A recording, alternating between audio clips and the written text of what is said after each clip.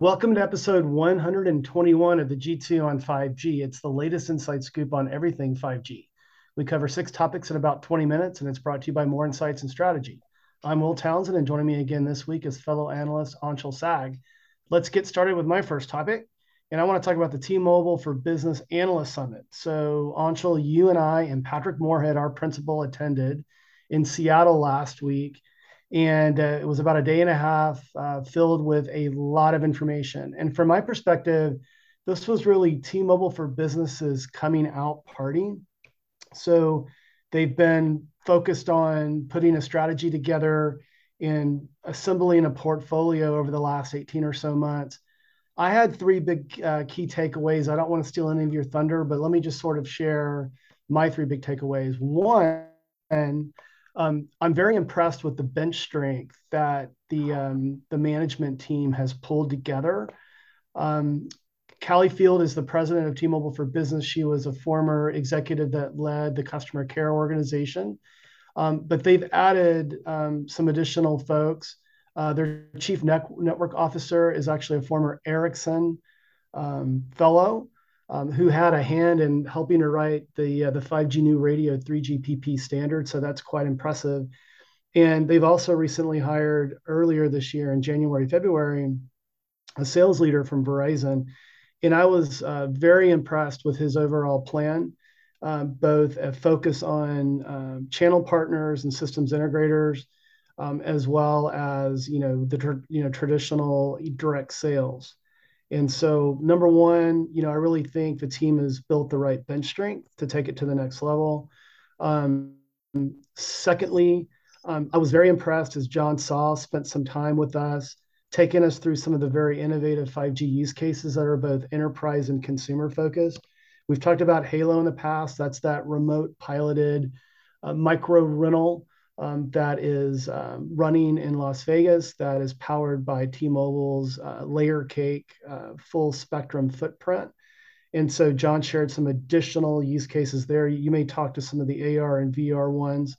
But then I think third, I was very impressed when their chief network officer was talking about the speed of their site upgrades. So they're upgrading their sites to the tune of over 1,000 a week.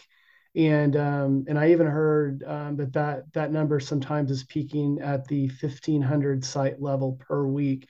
And they're using lean methodology to do that. And they sort of call it a factory approach. So, from my perspective, those are my big three takeaways. But I came away feeling, very impressed that they have the right plan and they have the right resources in place to really make a run at it. But what are your thoughts?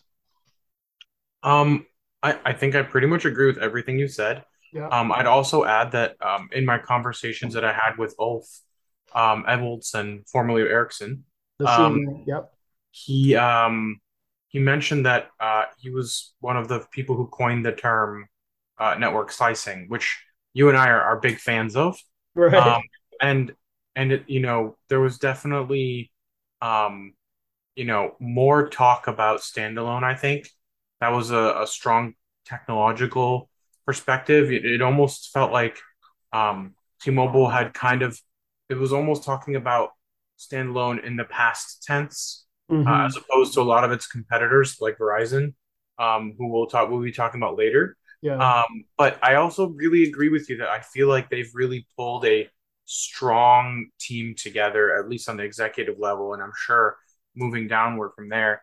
And I just feel like they've really taken their time with T-Mobile for Business in a way that didn't feel rushed, like they were just trying to get a team together for the Yeah. sake of having a team. And it also seems like they're all really gelling well together, and they seem very jovial with one another. And I think there's a lot of mutual respect within the executive leadership, which I think is very important for people to Mm-hmm. work together and to be successful. And other than that, I'm very impressed with what I've seen, like to your point on the sales side, as well as go to market. And I really think it's going to be interesting to see how this gets executed, and what kind of customers and what kinds of big, uh, announcements will be coming down the pipe as they continue to move down this this path of building this big part of their business, which previously just did not exist before. It didn't, right? So they were very consumer focused, obviously, and that was one of my big criticisms very early on. That was well before the merger with Sprint. I think the other thing to note is that at Mobile World Congress Americas, they announced the next evolution of their advanced network services with a focus on industries and four key verticals.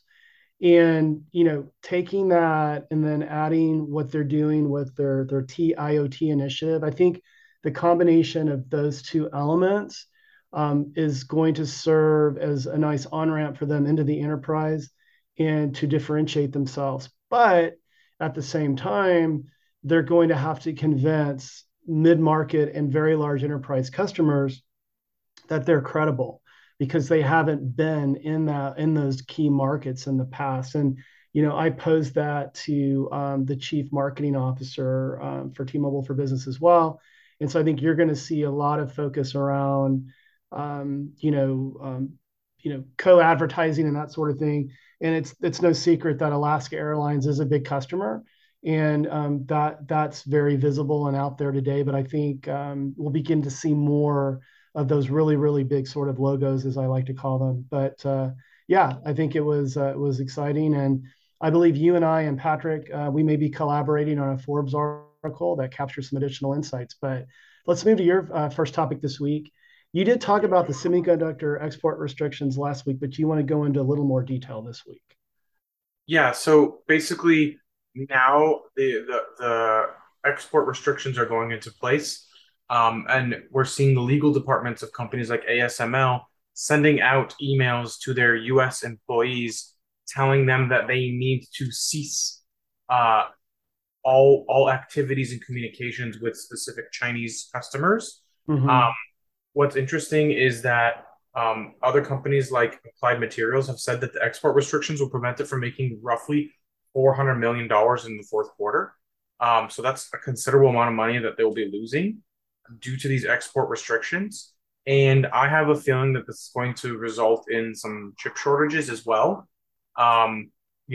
There's a chip company in China called YMTC, which is a leading supplier of memory technologies, generally inexpensive memory. And Apple was planning to use that in the iPhone, I believe, in China. Yeah. And I believe now that they cannot. So Right. um, there's a lot of things I think are kind of um, being uh, processed and understood.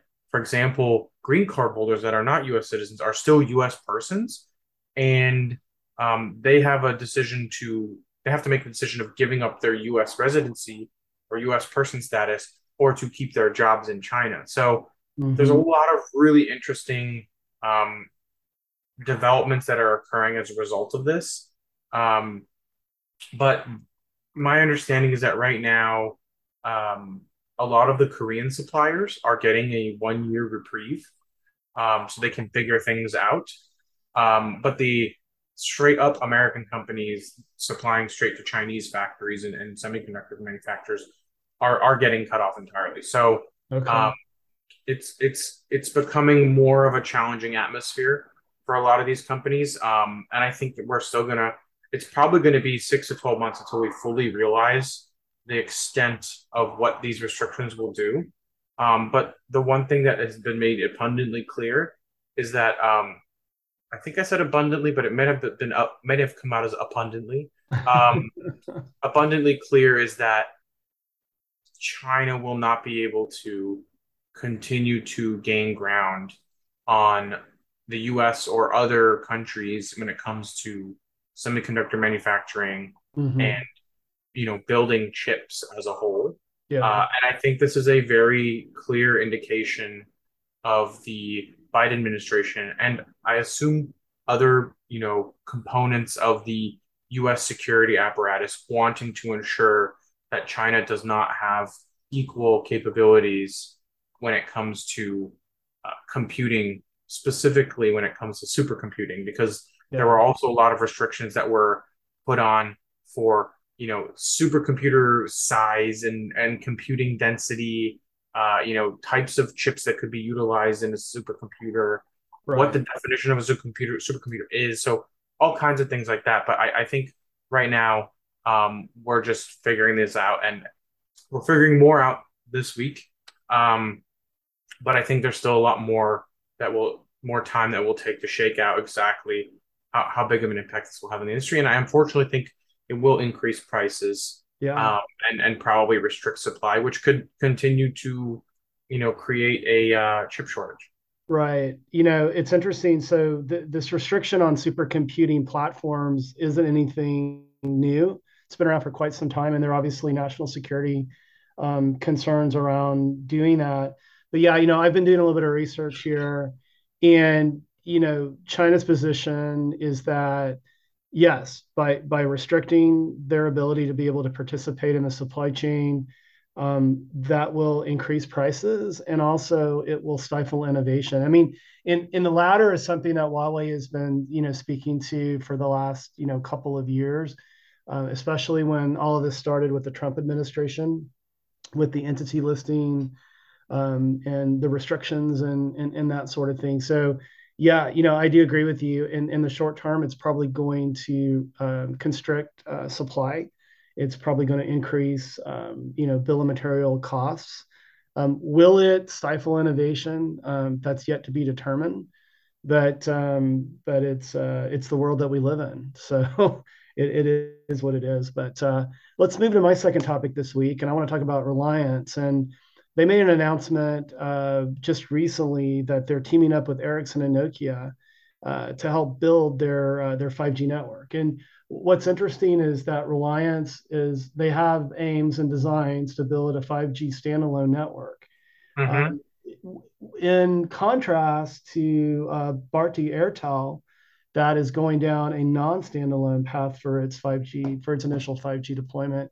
They'll probably get to SA over time. But as I look at that and I sort of read between the lines, that indicates to me, and you just mentioned network slicing. You can only achieve network slicing in a standalone network when you match core with RAN and transport and all that good stuff. And Yep. so clearly, from my perspective, what that indicates to me is that Reliance is going to definitely focus on enterprise services and the slicing opportunity, because that's a huge monetization opportunity for them.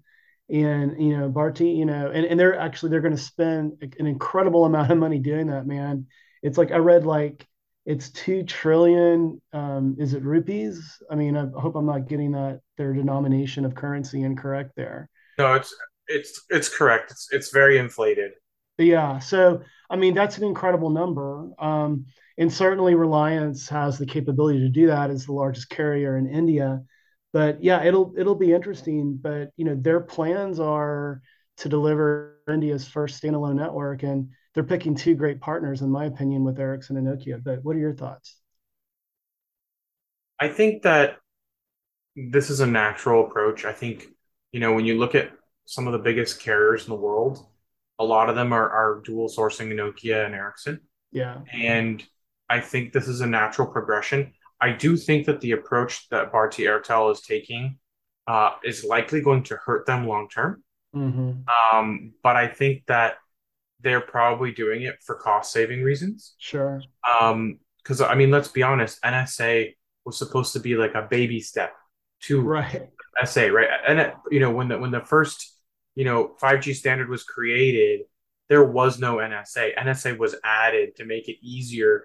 Kind of like how there's like an on ramp, right? Like the on Yeah. ramp was steep, and they tried to make it a little bit less steep, a little shallower on ramp with NSA. Right. And as a result, we're still struggling with NSA, and it's first networks launched 2019 and we're in 2020, so it's been 3 years. Mm-hmm. I think we could do better, in my opinion, but I just think standalone is the right way to go. Yeah. I think when you look at what's going on with Geo, they clearly understand the value of going with a clean new network. They did it with 4G, and Yeah. it seems like they're trying to repeat this strategy once again with 5G. And I think it's going Mm-hmm. to pay dividends, especially in the enterprise applications. And as they try to, start creating these network slices and offering them as services, I think they're going to monetize their network a lot more quickly than Airtel will. So Yep. that's my opinion.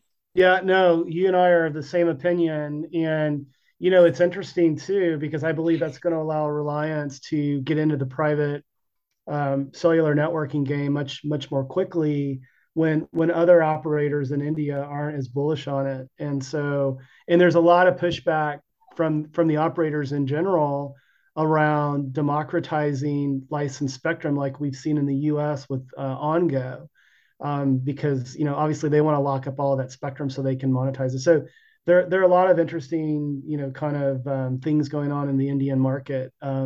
But it's going to be, pop the popcorn. It's going to be fun to watch this and report back on it on future podcasts. But let's move to your second topic this week. You want to talk about Charter, and they've announced a new $50 internet and wireless bundle. Yeah. So Charter, as you know, has both a wireline and a wireless business now. Yeah. And they announced called um, this new deal called Spectrum One, which is $50 a month for 12 months. So it's a promotionary deal, and it offers 300 megabits of wireline, and um, it's basically a way for them to try and woo people back from fixed wireless home offers, which are $50 or less. Yeah. And they say that they're going to try to, get customers back. The problem is that they're not really talking about what happens after 12 months. Right. So this sounds very much like one of those cable promotion deals that go up quite a bit. Uh, the guys and gals over at Fierce Wireless said that uh, it was an $85 a month if they're separately purchased. So that's probably where it'll go. Actually, Monica wrote this article, but Yeah. I think that the article states that separately these services will be $85, and um, as this deal is, it's $50. So it's a good deal. It's almost half off, Yeah. but the question is how long does that last, and do people want that? Because well, Verizon might be offering a promotionary deal, but T-Mobile's offering $50 a month, no contract, no specials. So Yeah. this is still going to probably, I think, pull some customers, but I think that long term, they're going to just have to be competitive on price and service.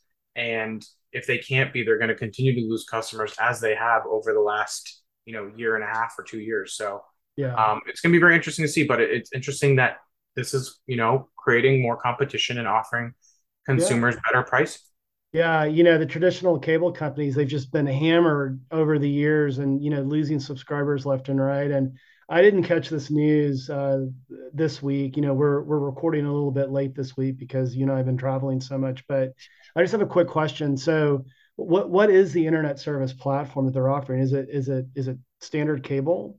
Yeah, Okay. That's what I thought. So yeah, I it's, mean, it's just so a new bundle. yeah, so big deal. You've got T-Mobile, very aggressively promoting FWA, which they did claim. I didn't mention this earlier, but at the analyst event, they did claim that they're claiming now a nationwide FWA service, with their low band build out, and so that's quite impressive. It's easy to provision. It's easy to set up. To your point, it's $50. There are no strings attached. You can try it, I think, for 15 days. If you don't like it, you can cancel it, no penalty. So, hey, I don't blame Charter for putting a bundle together, but they're kind of putting lipstick on a pig, with respect to the cable internet service. But, time will tell. But let's move to my third and final topic, and I want to talk about Verizon. And I know you've got a lot to weigh in here because you and I were talking about this last week. But they've announced their commercial 5G SA core, and so what they're doing is they did announce that they're beginning to move commercial traffic over. This is a cloud platform. They call it Verizon Cloud Platform, or VCP.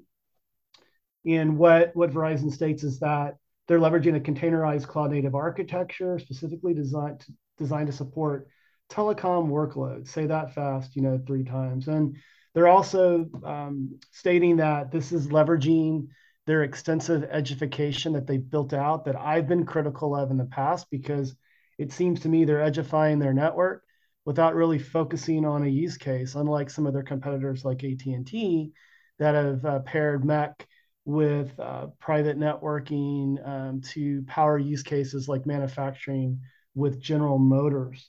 And so I'm going to leave it at that, but I know you want to weigh in on this. Yeah, I think it's they say it's commercial, but it doesn't really feel like it's a commercial deployment. No, no. It definitely feels like it's more of a a bespoke deployment. And Mm-hmm. I think when we actually see them giving a list of devices that are going to be compliant with their 5G SA core, Right. and or just being 5G SA compliant with their network, I think that's going to be when I really believe it. Because when T-Mobile started talking about Voner, they were like, okay, these devices can do Voner, right? Like this is where you can actually Yeah. test Yes. standalone. So Yeah. until we start getting those kinds of commitments, I'm not really convinced.